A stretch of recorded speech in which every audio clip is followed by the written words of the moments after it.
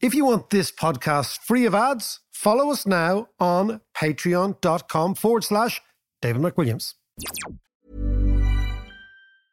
A lot can happen in 3 years, like a chatbot may be your new best friend. But what won't change? Needing health insurance. United Healthcare Tri-Term Medical Plans, underwritten by Golden Rule Insurance Company, offer flexible, budget-friendly coverage that lasts nearly 3 years in some states. Learn more at uh1.com. Jewelry isn't a gift you give just once. It's a way to remind your loved one of a beautiful moment every time they see it. Blue Nile can help you find the gift that says how you feel and says it beautifully, with expert guidance and a wide assortment of jewelry of the highest quality at the best price. Go to BlueNile.com and experience the convenience of shopping Blue Nile, the original online jeweler since 1999. That's BlueNile.com to find the perfect jewelry gift for any occasion. BlueNile.com.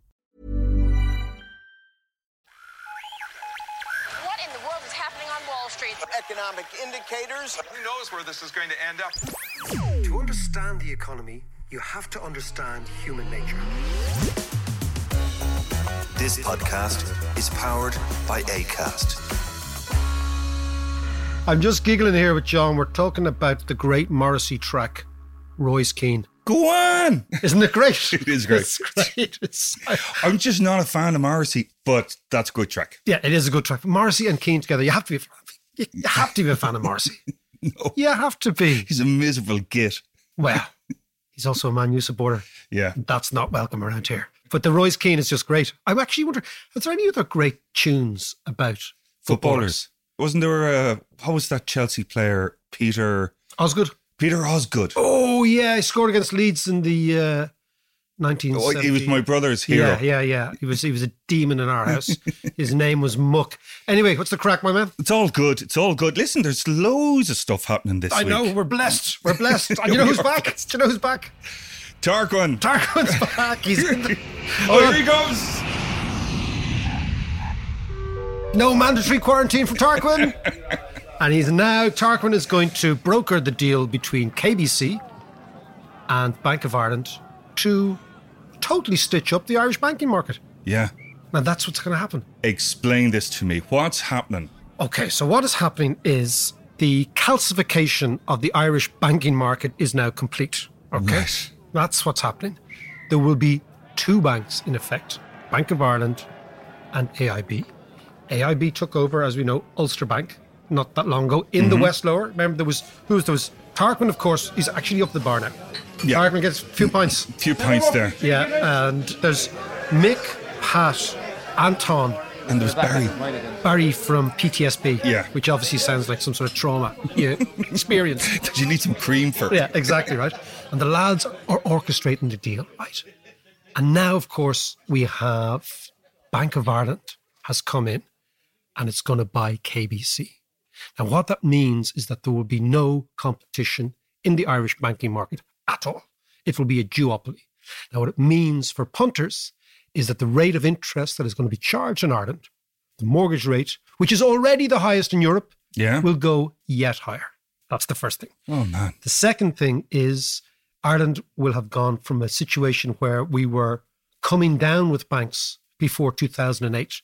Too many banks lending too much money to too many people. Now we will have too few banks, probably not lending enough. So all economies need a vibrant banking system. Yeah. Right? Yeah. That is the essential lubricant of the economy because the banking system is what pushes money around. It's like the heart of the system. Of course, yeah. And if your banking system is calcified, it's almost like the hardening of the arteries, right? So it doesn't matter how much money. We need some statins in the banking system. We need some statins and high blood pressure and all our carry on. But you know what we need, John? So what happens is it doesn't matter how much money the ECB prints. So imagine the ECB printing like a massive big hose of money. Right? Well, they did. Yeah, but the problem is every country, so there's a big hose coming out from the ECB of money, right? And every country has their own little hoses, right? Right. But our hose is just a trickle. Yeah. Right? And so there's a kink in the pipe. There's a kink in the pipe, and it's the banking system here is going to end up not being willing or able to lend out. So what they're going to do is they will charge higher interest rates. So, and again, what it is, John, this is another disaster for millennials, because millennials need finance in order to finance mainly their house purchasing. And it's going to just cause that finance to be much, much less available to them. Well, the question then surely is, number one, what's Pascal and the government doing? And what's the central bank doing? This is the whole thing. So let's look at the detail, right? KBC is a bank that had loads and loads of loans and not enough deposits here, right? It had about 10 billion of loans and about 5 billion of deposits. So it was being financed by the head office in Belgium. That's the first thing, right? Bank of Ireland needed to respond to AIB because AIB just bought Ulster, right? So Bank of Ireland said, we've got to do something, right? And then, of course, what happens is the central bank now has presided over, like the job of the central bank, okay? There are many jobs of the central bank, but one of the main jobs is to make sure that we have a competitive banking system. Yeah. So the question must be asked, what is the central bank doing? What is their strategy to make Irish banking competitive? What are they going to, are they even asking themselves that in the last 2 months, 2 major banks pulled out of the country? Yeah. Ulster Bank and KBC, they've left. Yeah. Why? If Irish interest rates are high, it means this place is more profitable. So why are banks leaving? And what's the central bank going to do about it? Because the central bank has said nothing at all. It says nothing about monetary policy, even though it's should implement monetary policy here. It says nothing about the banking system. It says nothing about regulation. And then, back to our friend Davies, it says nothing to see here. Yeah. When we know a fraud was committed, the central bank said nothing to see. And as Bill Black said, it's not their job to say nothing to see here. That's the prosecutor's job. It's not the central bank's job. The central bank is to say, this happened. Then you give that to the DPP, and the DPP say, okay, it is or it is not a crime. So here we have the central bank saying, we saw this happening. We know it's fraud, but we've decided it's not a crime. Do you see your man Magaluf? Yeah. Magaluf. I call him Magaluf. Have you ever been to Magaluf? No, but my daughter has. You know, on the Leaving Cert trip. The Leaving Cert trip. She hated it, actually. Really? Yeah, no, it sounds very dodgy. Yeah. It sounds dodgy. What was our version of Magaluf? Cortown. It was. It was. Prentice Bay. Kilmuckridge. Oh, God, I'm traumatised by Kilmuckridge. 1980s Kilmuckridge. Yeah. Oh, man. Anyway, right. Anyway, get off that. Get off that. My head is a Marley. So what we have is a central bank which is not doing its job. And in this regard, I feel sorry for Pascal Donoghue because he's the Minister of Finance, right?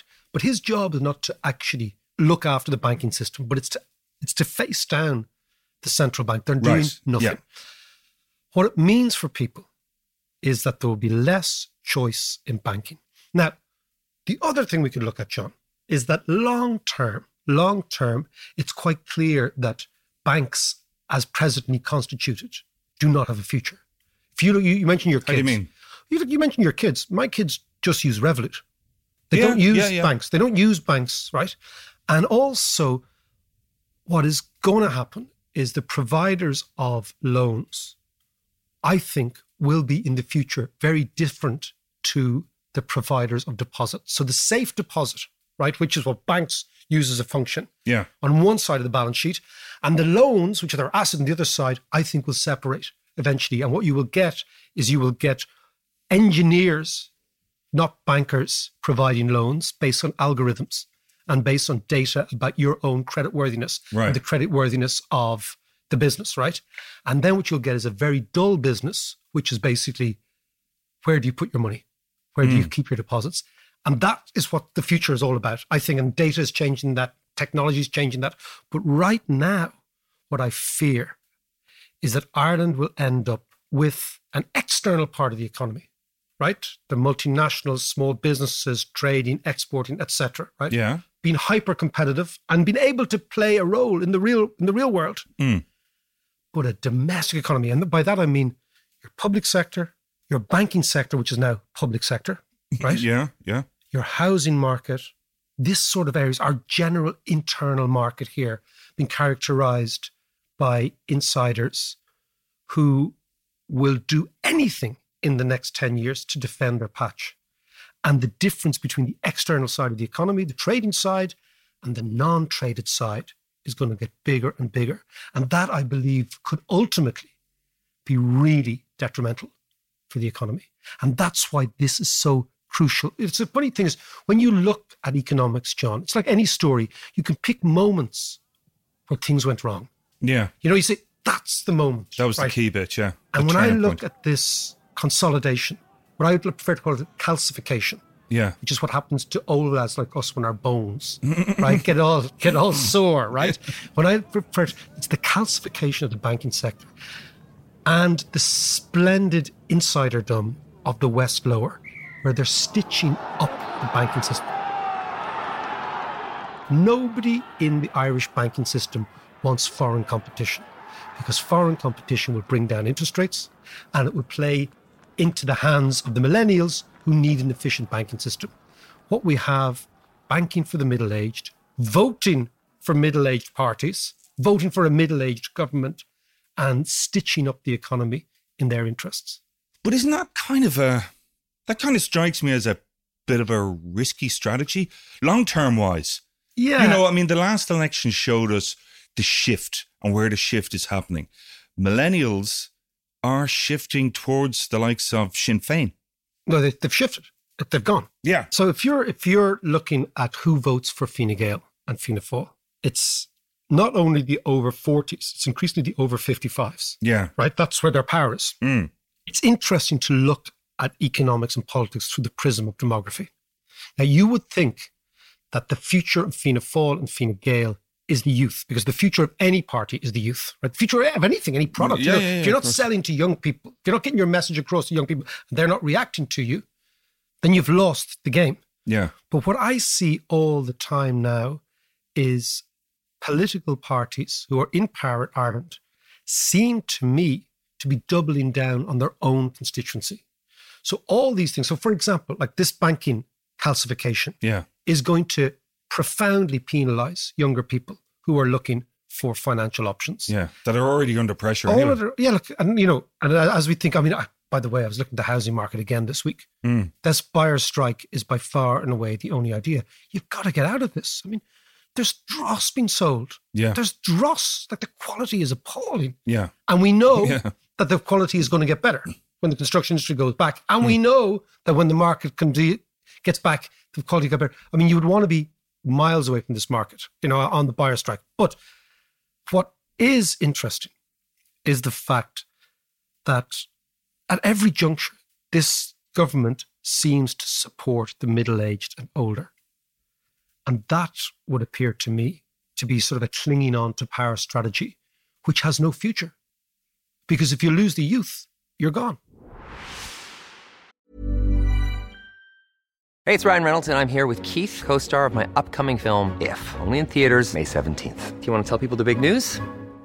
All right, I'll do it. Sign up now and you'll get unlimited for $15 a month and 6 months of Paramount Plus Essential Plan on us. MintMobile.com/switch. Upfront payment of $45 equivalent to $15 per month. Unlimited over 40 gigabytes per month. Face lower speeds. Videos at 480p. Active Mint customers by 531.24 get 6 months of Paramount Plus Essential Plan. Auto renews after 6 months. Offer ends May 31st, 2024. Separate Paramount Plus registration required. Terms and conditions apply if rated PG. Quality sleep is essential. That's why the Sleep Number Smart Bed is designed for your ever-evolving sleep needs. Need a bed that's firmer or softer on either side? Helps you sleep at a comfortable temperature? Sleep Number Smart Beds let you individualize your comfort, so you sleep better together. J.D. Power ranks Sleep Number number 1 in customer satisfaction with mattresses purchased in-store. And now, save 50% on the Sleep Number Limited Edition Smart Bed for a limited time. For J.D. Power 2023 award information, visit jdpower.com/awards. Only at a Sleep Number store or sleepnumber.com.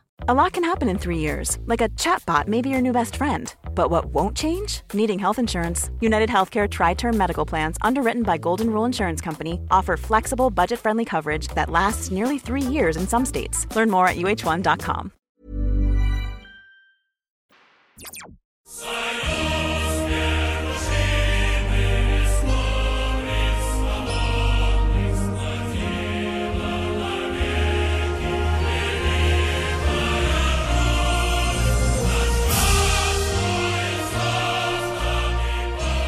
Oh, that is one of my favourite national anthems. Well, it's coming up to the 9th of May. 9th of May is Victory Day for the Russians in the Second World War. This is when they parade all the old veterans in Red Square. Red Square with all the guys up there and you've got- Khrushchev and those brilliant pictures. Kremlinology. Who's next? Who's next? So you've got the May Day, of course, is the Soviet for the workers. The 9th of May is the Victory in Europe Day. Yeah. For the I Russian love army. those shots because they're always so atmospheric. Yeah. But come here. Do you know that they got a big machine that used to blow clouds away? What? Really? I love this, isn't it? The Really? Russians. Yeah.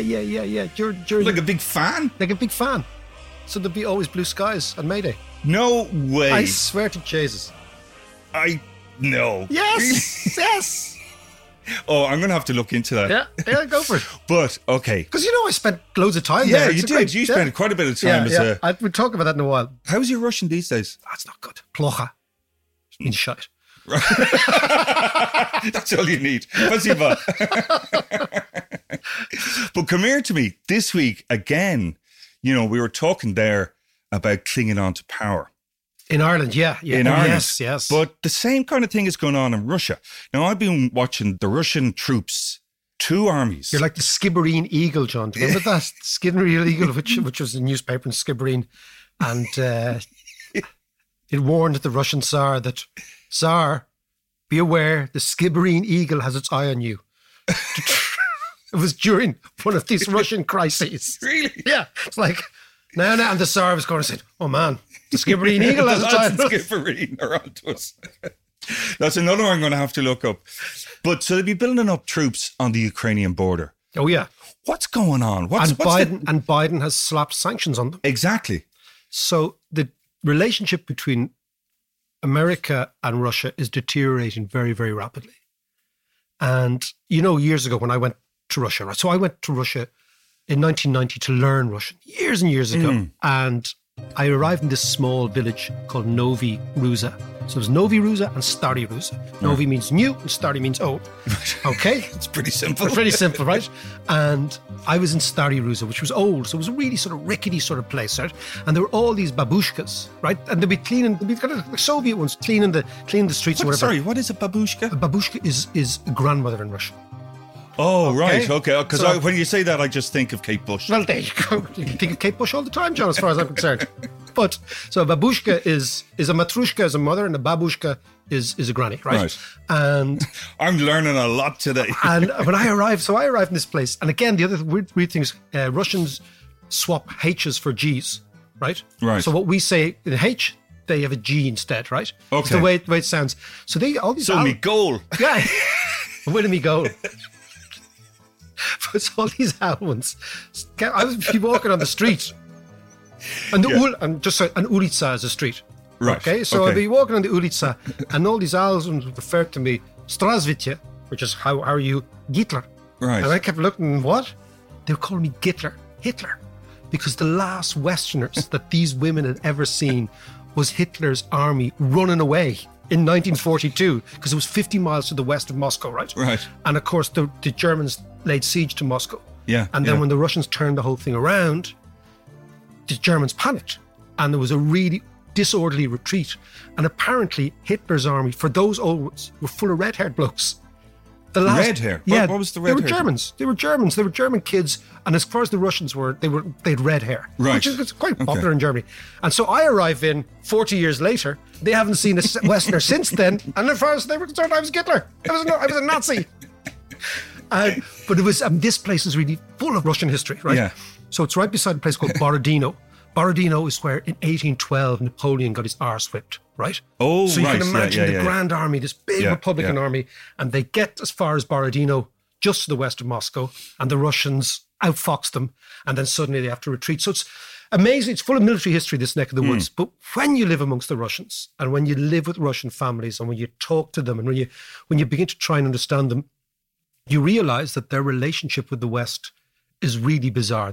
On the one hand, Russians will tell you, look, we were sold in the Cold War that the Russians were always the aggressor. That was the general thing. And they will say, well, hold on a second. Yeah. You guys invaded us twice, Napoleon and Hitler. You Western Europeans, we never invaded you. We created a buffer zone. This is what they'd say to you on the Warsaw Pact, simply to protect us against you guys who every 100 years decide to have a pop at us, right? Yes, fair point. It is a fair point, right? And of course, they feel very, very proud of the fact that the West has never, ever won. Yeah. They pushed them back every time. Yeah, they pushed them back. And so much so the Russians sometimes can't understand why the West ever invaded. There's a great piece, I tell you, in a book, Anthony Beevor, who is an English historian. There's an amazing book called Berlin, and it's about the battle for Berlin in 1945. But one of the extraordinary little revelations was the Russian troops, the Red Army, when they came into Germany, right? And they saw all these beautiful villages and these gorgeous houses and these tree-lined... Because if you go into Prussia, what was Prussia, it's unbelievably beautiful, right? And the Russians were looking at this and they said, hold on, these Germans are really rich. What were they doing in Russia? The Russians couldn't understand why you would invade them because they were so poor. Yeah. And the Germans are so rich. In their heads is a totally different worldview of us, right? And now, and you know all this stuff about Peter the Great going to, we talked about it before. Yeah. Because the Russians have always wanted to go to the West to learn. Always. So when Peter the Great went, to tell you about Peter the Great, he was 6'8", John. At a time when the average European was 5'5". Right? Think about it, he was a monster, right? And he had a facial tic, right? And he was into all sorts of mad stuff. He loved cutting up bodies. What? He was totally into biology. He was totally into how the body works. Like, he was a really unusual guy. Really, really unusual. Yeah. A monster of a man, like a real crazy, like a And was he kind of seen as that? How was he treated? He was a complete monster. I mean, and they saw him as total alcoholic. He used to get gargled all the time. But he was he was autodidactic. He was self-taught. He's very clever. Right. And autodidactic, that's a great word. That's a good word, isn't it? Yeah. Go on. The shite that we come out in this podcast. But I tell you, in about 1878, maybe 1880, a fella comes back to Moscow with a sextant. You know those things for navigation? Yeah. And Peter the Great was obsessed with this. But if you think where Moscow is, right? Moscow's hundreds of miles from the sea. So the Russians had no navy. Right? Yeah. So they had no idea. They had no idea what this whole thing. And he became obsessed. He was obsessed with technology, and he became obsessed with this. And he asked some of the court, "Does anyone understand how this thing works?" And they said, there was a German ghetto in Moscow. So the way the Russians used to trade with the West is they'd bring merchants in, and they'd allow you live in Moscow, but you couldn't trade with you couldn't talk to Russians. So there was a German ghetto, and in the German ghetto lived Swedes, Dutch, and Germans, right? What were they doing there? They were selling stuff. Right. They were selling, so they'd be like agents. Like, right, okay, yeah. Be like kind of Dubai now, even all these like expats, right? But Peter the Great loved the German ghetto because he could go and get rat arse there, right? With the Germans, right? And drink. And somebody said to him, look, there's a Dutchman there understands how to use this machine. And he became obsessed with Holland and became obsessed with the Navy. And that's when he went to Amsterdam. Right. So he said, what is this place, Holland? And they said, this is the richest place in the world. And he said, that's where he went to Amsterdam. You should imagine when he arrived in Amsterdam, this monster arrives, right? And think about it. This is the man who owned 1/6 of the entire world's landmass. He owned it himself. Because the Romanos owned it. They owned everything, right? Yeah. And he worked as a carpenter. He worked as a carpenter in Amsterdam, but went back and built St. Petersburg based on Amsterdam. Yeah. So they've always wanted to go to the West. They've always had this weird view of the West. And right now, with Biden turning the screw a little bit on them, this will impact psychologically on Russians because they want to be part of our world, even though when you talk to them, they're very, very proud. And if you look at, if you look at Pushkin and all the great Russians, there's always a battle in Russia between what they call the soul of Russia, which is the Slavic homeland. Yeah. Russia as the motherland of the Slavs. And then this always Occidental sort of drag towards the West, that we should be more Western. And at the heart of all Russians, when you talk to them, is this conflict. Are we Eastern, Orthodox Slavic, or are we European Western? And that's what, we look at all their history is based on this conflict. My contact with Russians and Ukrainians was in the BBC World Service. Did you work there? Yes, I did. Every time. But so I worked in the Eurasia section, which included both Russia and Ukraine. But in 2004, there was an election, a Ukrainian election. And when you did the breakfast show, Ukrainian breakfast show, which is 5 a.m. to 6, whatever, every morning they would have another candidate, quiz them or whatever. So we're doing the show, and then we throw over to the Kiev bureau. Yeah. And Alexander would have whoever in. And he started interviewing this guy. I can't remember his name. And Alexander says, so tell us about what you're going to do with the health system or whatever it was. And he started answering in Russian. And Alexander said, hang on a second. Ukrainian election, Ukrainian show. Would you mind speaking Ukrainian? And he goes, listen, when I'm elected, I'll speak Ukrainian during office hours only. Are you serious? Yeah. And of course, he didn't win. But of course, a month later, when the elections happened, it was followed very quickly by the Orange Revolution. Yeah. And the whole place went up in flames. Followed a few years later by Crimea. And or as the Russians say, Nasha Krim. There Our you go. Crimea. Yeah. Now, it's interesting, but it's funny you talk about Crimea because so Peter the Great starts the expansion of Russia. Yeah. This is where we start our discussion, right? He starts the expansion. Catherine the Great comes after Peter the Great. She was actually a German princess, right? She wasn't a Romanov at all because Germany at the time that was like, his missus. No. It was his nephew's missus, right? Okay, right. Germany at the time was like a stud farm for posh people, right? It was. That's the way you went to find a princess bride and all these little German. That's what it was. So if you look at all these crazy families, like the English royal family, it was like a stud farm for posh people, right? They go and find, right? Okay. So Catherine the Great comes in, but she's German. She's got a totally different worldview, and she and her lover, Gregory Potemkin, expand Russia, and they expanded all over the world. So you end up with this crazy situation where Russia now is totally incongruous. There's 140 million Russians. They own 1/8 of the world's landmass. 110 million of those Russians live in European Russia, basically the Russia that we know. Yeah. So if you look at the map, about 1/10 of the world is occupied by 30 million Russians, right? Or maybe 1/11 of the world. Right. And this is what the play is. This is what's going on in Russia right now. Explain this one now. So Putin's gang are kleptocrats, right? They would make the West lower blush in terms, right? They are stitching up the whole thing. And we're talking tens, hundreds of billions of euros they brought, right? Yeah. And they've run out of road. They've run out of road. Okay. There's 2 or 3 phases in the Putin years. We don't need to go into it, but basically the first 10 years he was seen as the man to do business with. Yeah. And he was dealing with oligarchs internally, dealing with the West externally. We brought him into the G8. It was G8 plus Russia. And it was a sort of a warm, fuzzy feeling. Then after 2008, then he goes for Khodorkovsky, the big Yukos guy who was an oligarch. Yeah. And that was the test case. Remember I said, there's a moment you think, okay, that's when they changed. Right. Right? Because basically Putin is KGB. Yeah. And the KGB guys around Putin are the most cynical people in the world. They're trained to be cynics, okay? And then after the 2008 crash, you get a completely different Putin. You get a Putin who can't do business with the West. You get a Putin that the West has falls out with. And you get all those various different Is that because he kind of saw a kink in the armour of the West? Yeah, he understood that the West is really cynical, that the West can be bought. Yeah. The Russians understood. But it was also weak because of the crash. It was weak because of the crash, but they also understood that the West has great platitudes and says lovely things, but ultimately it doesn't really act. And the great example of that is how the Russians managed to elbow out the Americans in Syria by being able and willing to lose troops. So the Russians saw the West as actually being a cynical front that doesn't really have any balls, has principles, but talks about human rights, won't do anything about it. Yeah. Right? So then suddenly, if you're a cynic and you're trained by the KGB, you realize this is open season. So they've had an open season to rob the country for the last 10 years.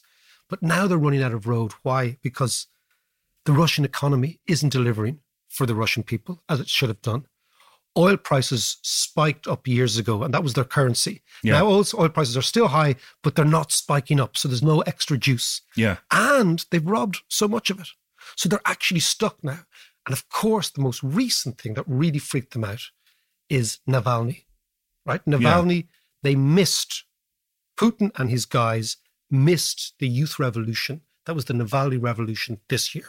They missed it completely. Yeah. So Russia's divided between the young and the old. The old support Putin, let's say the over 50s, and the young can't stand him. Demographically wise, what is the split, do you reckon? Well, it's like in most countries. The problem with Russia was that after the end of the Soviet Union, Russians stopped having babies. And in fact, all East Europeans stopped having babies. And it's a very, very interesting demographic reaction to trauma.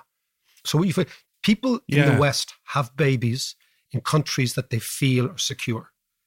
Yeah, people of course. Don't have babies in countries. It's an extraordinary thing. Yeah. And the Russians have stopped having kids. But still, of course, there's a massive, massive youth population. But amazingly, 53% of Russian graduates want to emigrate. 53%. Wow. And probably the most wasteful thing a country can ever do is allow its young people emigrate. Well, yeah. We've talked about this before. Yeah, absolutely. It costs about $1 million to educate a person in the West from the very first day they go into school to the day they end, let's say, in graduate college, if you do it all the way through, right? So if you are allowing people to emigrate, it's the most wasteful thing you can do because you're actually investing in people and then they go somewhere else. Yeah. And the Russians have been emigrating in huge numbers since the fall of the Berlin Wall. The Berlin Wall was like the floodgates just opened then. Yeah, the floodgates just opened. And if you go to Brighton Beach in the States, it's just all Russian. All Russian. Yeah. You know, you see but to come back, so here's the play for Putin, right? Is that Putin understands that the Americans are now going into a proper Cold War with the Chinese. Yeah. That China is the enemy. Yeah. Putin also needs forgiveness from the West for having robbed his own country. So like a sort of spoiled child, what Putin needs, he needs the West to get to the table. The summit that Joe Biden's talking about. Yeah. So how does he do this? He needs to get noticed. How does he do this? He rattles sabers in Ukraine. So he makes trouble in Ukraine in order to get to the table. So create a problem and then solve the problem. Create a problem, but then propose the following. So let's go back to the demography, right? Right. Look at Siberia. Siberia is where all the minerals are. Yeah. It is 30 million people in what looks like, I don't know the maths, it's maybe a 10th, it's maybe a 12th of the world's landmass, right? The only people who are repopulating Siberia are Chinese immigrants. So the Chinese strategy is to blindside the Russians and the West in Siberia. This is the long-term play. Yeah. And of course, therefore, the Russian strategy is, and the Putin strategy. So imagine Putin's like a cornered regime. They've nowhere to go. Yeah. They've got a youth rebellion coming up. They know if this youth rebellion wins, they will all be put in prison. They will all be put in prison, right? Yeah. For wholesale kleptocracy, right? Yeah. So what they're doing now, they're doubling down on spending on the military and the police in Russia, but they also need an exit strategy. And the exit strategy they are going to play is they need the West to kind of bring them back into the fold, to go back to that period in 2005, 2006, when they were in the G7, and the West brought them back in. But what can they sell the West to do that? What they can sell the West is an alliance against China in Siberia. Because what America is terrified of is the Chinese incursion into Siberia. Because again, think about it, go back to Peter the Great, right? Russia is an incongruous concept.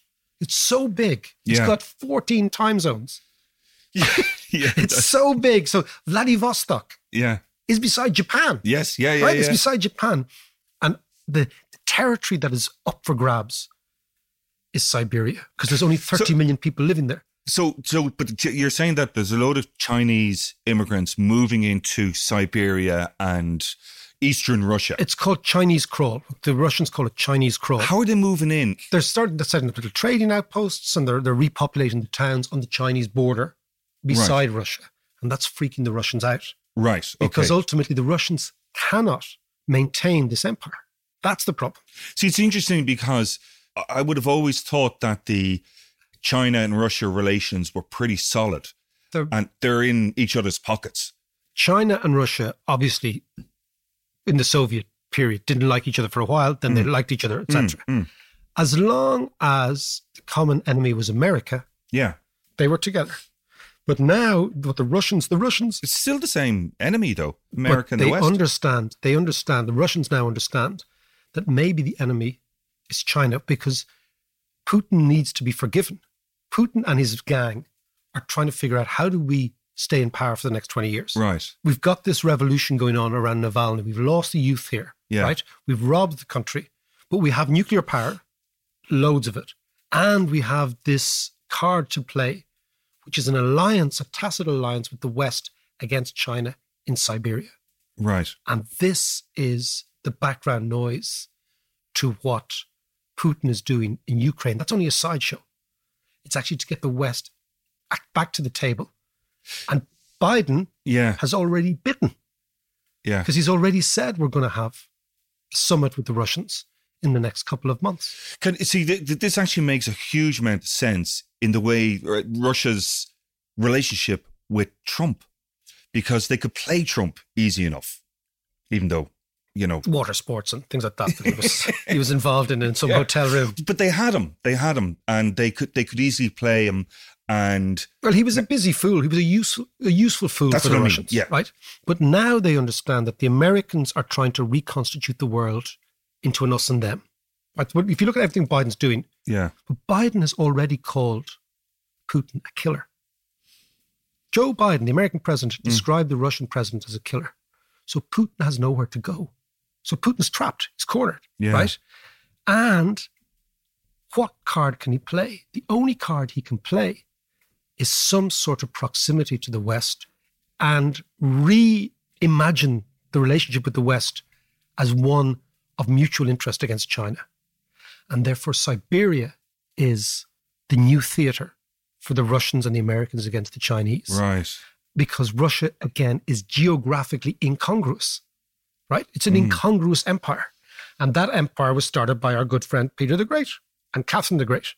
And in the old days, Russia's whole existence was dominated by a hatred of the Ottoman Turks. That's all Russia's move to the south was against the Ottoman Turks. Yeah. And the legacy of that is the Caucasus.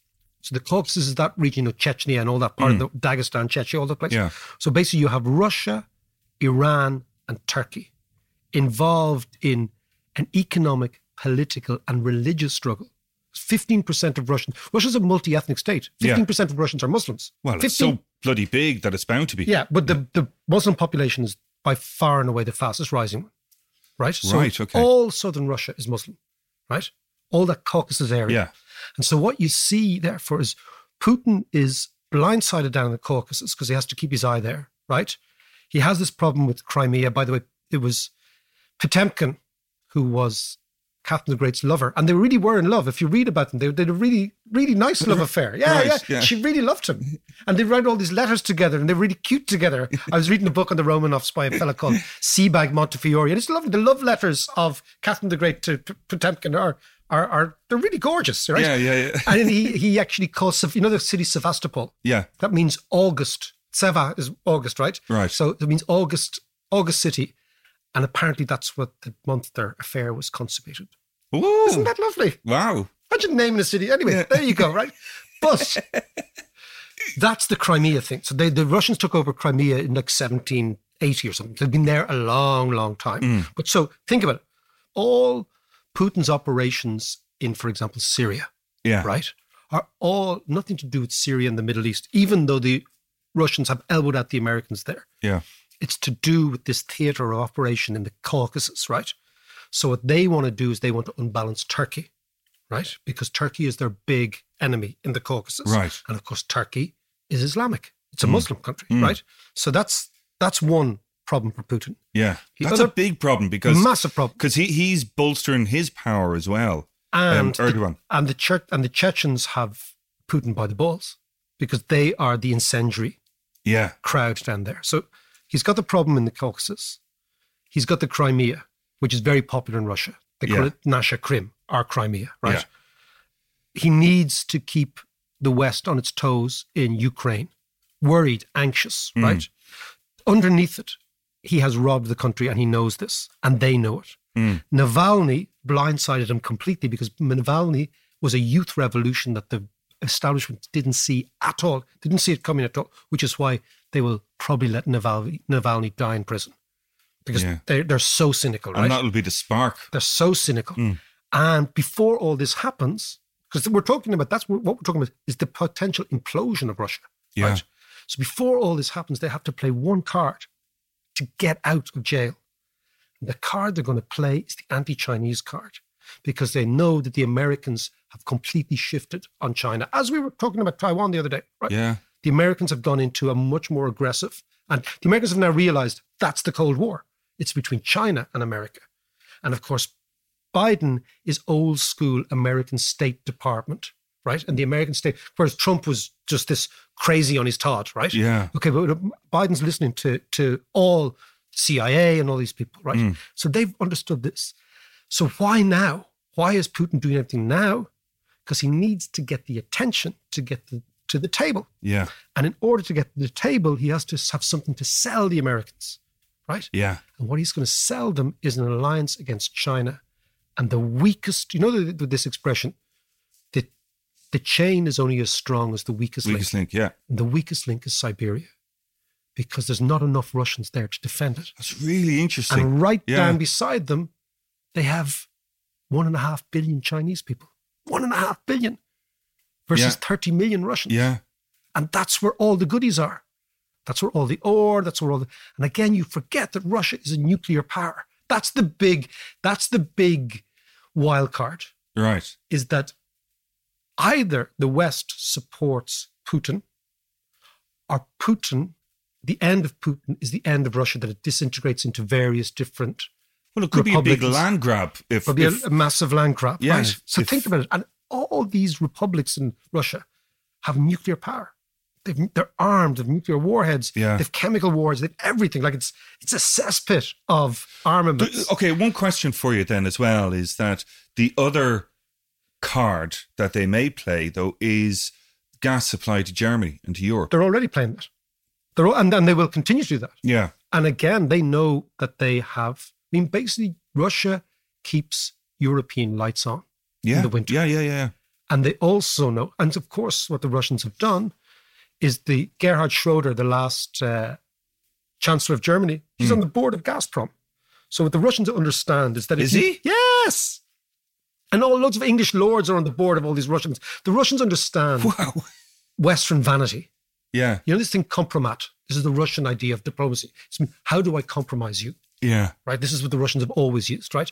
So how I compromise you is I bring you into the tent, right? So I give you board positions and I give you money and I give you this and that and I give you hookers that they gave to Trump. All that stuff. But I compromise you. And then, so this is the Russians understand that the West is cynical, right? So their cynicism and our cynicism are met. And they understand that the West can be bought. That's what Putin really figured out. Yeah. You can buy these people off. But now they're running out of road. This is the thing. Yeah. So what you're saying is essentially there's two options. Putin stays in power by way of us forgiving him. Yeah.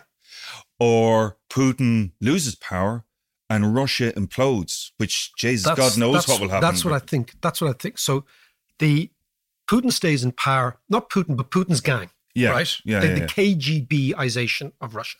Because they have grabbed all the levers of power. They have everything. They own the media, they own the cops, they own everything, the courts, everything, right?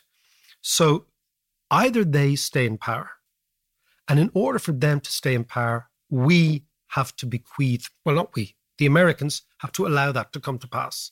It's like almost like a papal... In the Middle Ages, the Pope would give anointed by the Pope. They could sell an indulgence. He'd be all right. You know, it's a very, very Catholic view. Okay, right? Okay, so imagine 3 Hail Marys. Imagine you're Pope Pius II, the fellow who I told you wrote the erotic poetry. Oh yes, yeah. Yes, oh yeah, and did an alliance with Vlad the Impaler. Was he fart breath? He was fart. No, he wasn't fart breath. He wasn't fart breath. Fart breath came after him. Right. Okay. But he was the guy who was around when Gutenberg was doing the Bible. Yes. Yeah. Okay. Yeah. Now, so either we do that. So we say to Putin, we will give you a lifeline. And by giving you a lifeline, we have to, well, what are you selling us? And what Putin will say, well, we'll sell you is a deal to keep the Chinese at bay in Siberia. Right. Because the Americans do not want the Chinese getting their hands on any of Russian raw materials. Yeah. Right? So that's the thing. But Russia is demographically compromised up there because there's not enough Russians in that part of the world. Right? Yeah. So that's the first thing. Jesus, you're not talking flying in American troops there. I'm talking about an alliance between Russia and America that has never happened before. Yeah. And it's between Alaska. Think of where Alaska is. Yeah. No, but what I mean is if there was a border... No, it wouldn't. It would be just the Americans issue. And the Russians would understand that they have a mutuality of interest. Right. And that would be enough to keep the Chinese at bay. That would keep enough. So basically, the theatre of geopolitics moves from Western Europe to Alaska. Yeah. Imagine that, just in your head, right? Sarah Palin would be great. I can see Russia. I can see foreign countries, right? And in so doing, you hold your nose and allow the transfer of power from Putin to one of his cronies. Yeah. That's the Stability Pact idea. Okay. The other one is that all these various centrifugal forces that are pulling Russia apart, whether it's Crimea, whether it's Chechnya, whether it's the Caucasus, whether it's the youth rebellion, whether it's the fact that the youth want to disappear, they want to leave, all these forces that are dragging Russia apart, okay, they become irresistible and the system implodes. And Russia has a fall of the Berlin Wall moment, Mark II. Yeah. And the system collapses. And of course, the European Union doesn't want that, because what that means is whole-scale migration of Russians into Europe. If Russia collapses, right? If the you system, get a lot of brain power coming in, though. Yeah, but you just get a lot of people, right? And then you sift out which is, but you can imagine this would be wholesale migration of Russians coming west, right? If the society implodes, right? So, and societies do implode. And particularly kleptocracies implode because they're deeply fragile. Russia is only kept in power by power itself. It's not like a country says, "Oh, we've got a constitution and that keeps us in power." Power is what gels Russia together. Yeah. And Moscow is the power, right? But if the power in Moscow, as it did in 1917, disappears, a vacuum happens, right? And into that vacuum is a vortex of chaos and people migrate. So if you're sitting in Washington, you're thinking, okay, what are my options here? And one of my options is an alliance with a kleptocratic government, which is Putin's. And that explains exactly what Putin's doing now. All this saber rattling, all this causing havoc down in Ukraine, it's all to seek attention, to get to the table, to exercise his exit strategy. And that's the only way he has to cling to power. And that summit, John, that's going to happen. We could host it. Ireland? Yeah. I mean, Iceland hosted these summits in the past, Finland in the past, Norway in the past. Yeah. Small countries can host summits. And that would be an amazing way for us to reimagine Ireland on the global stage, to say, do you know what? We are a safe space for you. You can come here and you can actually do your business. And imagine the soft power we'd get. It would be extraordinary. Yeah. And I can think of it, Ireland is neutral. We don't have any enemies, right? Yeah. We're on the UN Security Council. Yeah. Right? We have friends all over the place. I always think neutrality can be either active or passive. Passive neutrality I call sneering neutrality. It's the Irish way. And it's really easy to sit on the ditch and say, I wouldn't do that. Imagine saying, no, we're going to be neutral, but we're going to be actively neutral. Yeah. And we're going to host things and we're going to be part of the conversation. And that's what I think we should do. We should say, post-COVID. Well, I was going to say they could negotiate during their mandatory quarantine. Exactly. You could do it in City Trump's West. Doonbeg. Go on.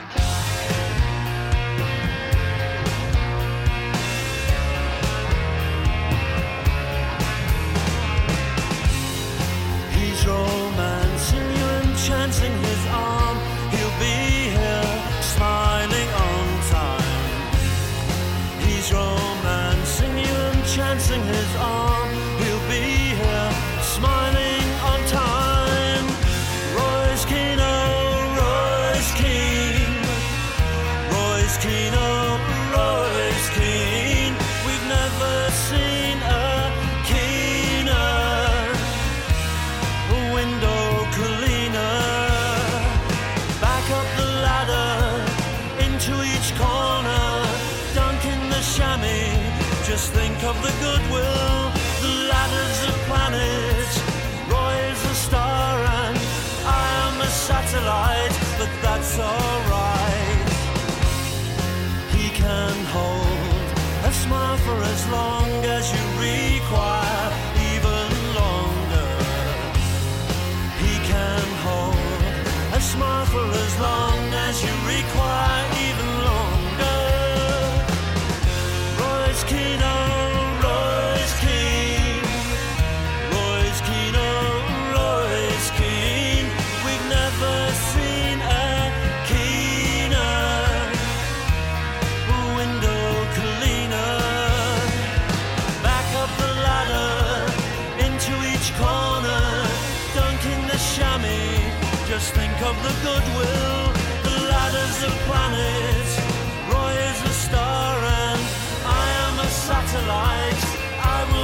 to light.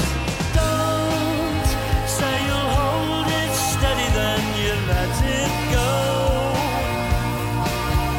Don't say you'll hold it steady, then you let it go. Ooh, you're up the ladder, into each corner, foot in a bucket, we trust you to wreck it. Even when it's under your nose, well, you just can't see it, can ya? Well, it's here, right under your nose, and you just can't see it, can ya?